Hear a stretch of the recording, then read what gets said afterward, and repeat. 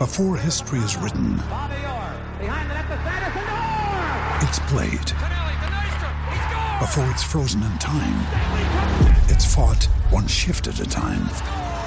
Before it's etched in silver, it's carved in ice. What happens next will last forever. The Stanley Cup Final on ABC and ESPN Plus begins Saturday. Ryan Reynolds here from Mint Mobile. With the price of just about everything going up during inflation, we thought we'd bring our prices down. So to help us, we brought in a reverse auctioneer, which is apparently a thing.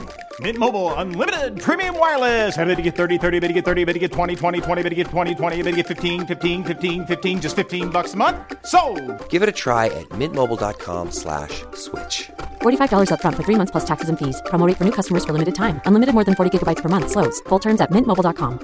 With threats to our nation waiting around every corner, adaptability is more important than ever. When conditions change without notice, quick strategic thinking is crucial. And with obstacles consistently impending, determination is essential in overcoming them. It's this willingness, decisiveness, and resilience that sets Marines apart. With our fighting spirit, we don't just fight battles, we win them. Marines are the constant our nation counts on to fight the unknown. And through adaptable problem solving, we do just that.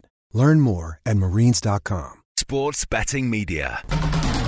Hello everybody, welcome along to the Golf Betting Podcast. I'm James Butler. I'm going to be joined by Dave Tyndall, the legendary golf pundit, as always. And Dave, firstly, hello. And secondly, I need your help this week because we're looking ahead to the Tour Championship, played at the East Lake Golf Club in Atlanta, Georgia. It's the final event of the rather shortened PGA Tour season. I'm okay so far. But then looking at the markets, which we'll get to in a second, and then looking at how this tournament is kind of comprised, players starting on different scores, fill me in. I'm a bit stupid, as you know. Tell me what this is all about.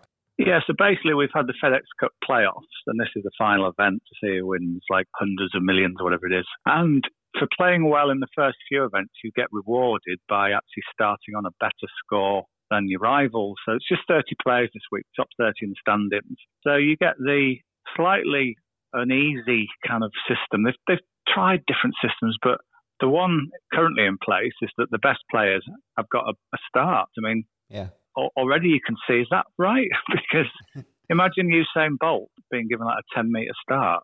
He doesn't need it, does he?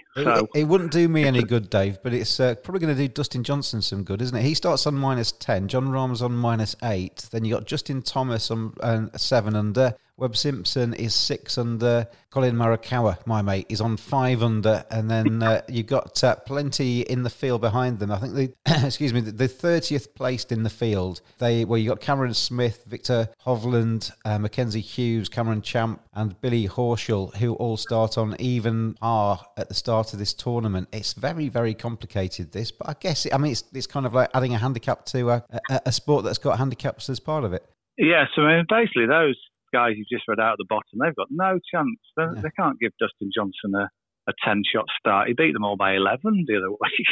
So as far as I can see, I mean, Rory McIlroy, but I mean, this is Rory McIlroy, don't forget.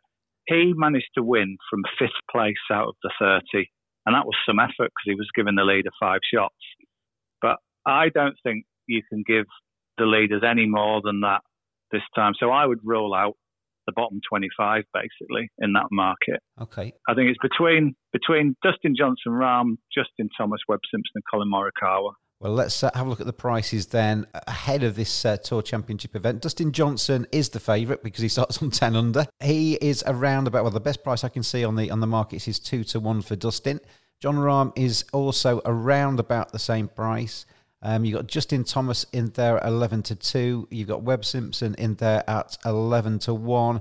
And Colin Morikawa is in there around about 22-1 as well. It's, as you say, going to be probably one of those 5. You wouldn't look any further down then. I mean, Rory McIlroy, just to get to him first, he's got the impending arrival of a daughter as well, which complicates things. It doesn't necessarily make him the best bet in the world, does it? No, because he's about to walk off if the little one arrives. So, yeah, I mean, it's just going to be so difficult to play catch-up. What you can do, though, you can, with some of the bookies offering 5 each-way places, you could look at someone down maybe at the -3s or even the -2s if you're optimistic and think they could run into a place. I don't think they can win it, but I think they could run into a place and maybe nick 4th or 5th, and then you'd get, in each way, a price on someone around maybe 33 to 1 at 50 odds.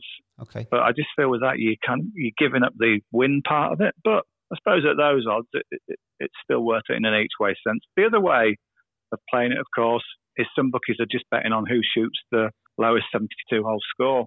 The only problem with that, it's not very easy to keep track of. No. You'll have to kind of work it out yourself as you go along. And there's no actual prize for shooting the lowest 72-hole score. So it's just something that will kind of emerge at the end of play, end of the tournament. So I mean, they're obviously all good players that are in this field because they've had to play well to get here. I mean, on that basis, on the 72-hole score, looking down the markets where they know they haven't got a chance to really win it, it's going to be either boom or bust, isn't it? They just go out, enjoy themselves, maybe the pressure's off a little bit, and they maybe shoot a low score as a consequence of that.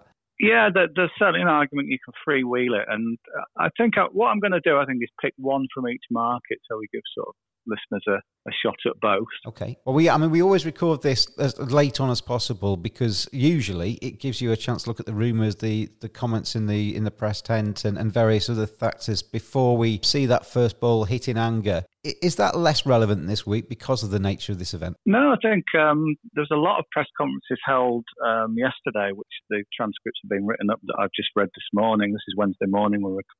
Thursday morning we're recording this. It starts Friday to Monday. But this isn't a good start when we got a punter that doesn't even know what day it is. I know, literally don't know what day it is.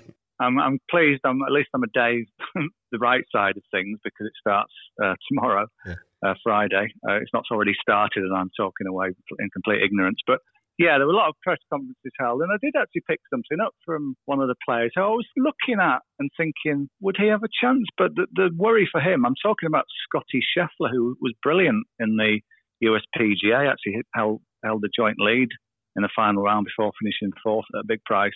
But he's played some great golf recently. The problem I had with him was that he's never played this course. And I thought, well, that's obviously a disadvantage. Or has he never played this course? Actually, he has, because in the press conference, someone said to him, oh, you remember winning the Eastlake? The course this week is Eastlake. Someone said to him, oh, you won the Eastlake Cup here in 2016. Oh, right. And he went, yes, I remember a lot of holes being long, having to hit a lot of drivers, get the ball in play. And I think that's one of the strengths of my game. So he won that collegiate event shooting a 66. So suddenly a guy you think, well, he'll have to completely learn this, has actually been there and got happy memories of the place with a good score under his belt. So looking at that shoot the lowest score market, Scotty Scheffler he's one of the guys who's going to start at -2. So I don't think he can possibly overhaul Dustin Johnson. But he could certainly shoot the lowest score of the week.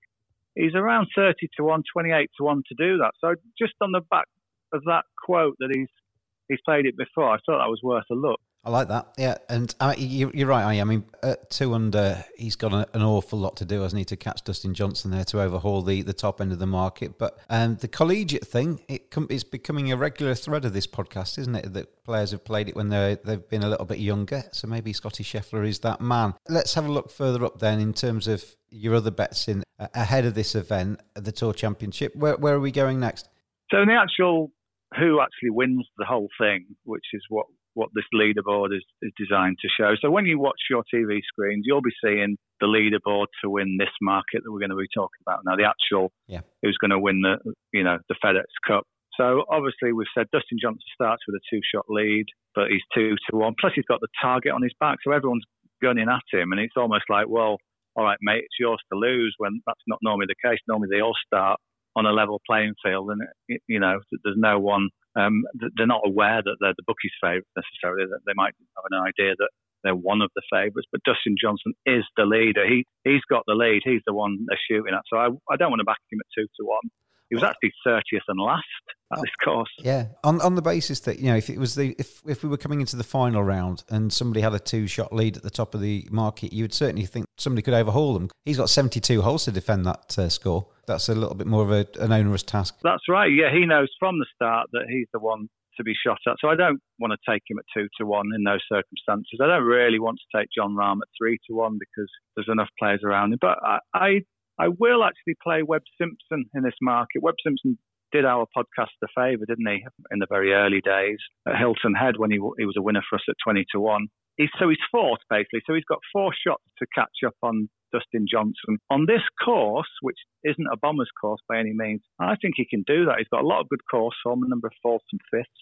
In great form, is superb on Bermuda greens, which is what we've got this week. And I just think he's near enough.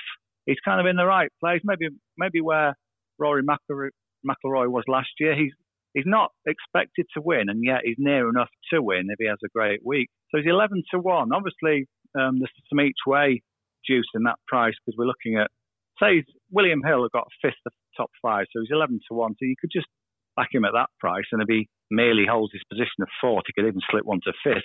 You're still getting the each way return. But I think on this course, Webb Simpson, given the fact he's been winning far more regularly in recent times than he has throughout his career, I think he might just fancy himself for this. And at 11-1, a double-figure price, I think he could cause a shock if the top three are just a little bit off it. At four behind, he only needs to pull back one shot per round, doesn't he? And he's well in the mix. Yeah, if you look at it that way. But I mean, he could get them all in one round if he has a low one. He's perfectly capable of shooting very low scores. And the other thing, big factor with him, of course, is that he took last week off. Last week's event at Olympia Fields, very, very tough course, and it probably took a lot out of them.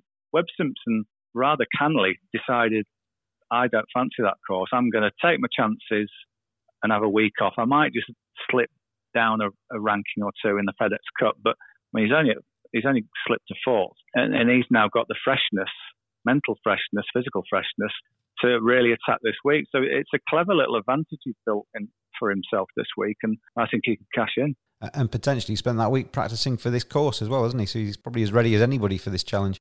Absolutely. In terms of the prestige, I mean, it's obviously a massive purse, this, isn't it? You know, whoever trousers the winning prize here walks away with a lot of money.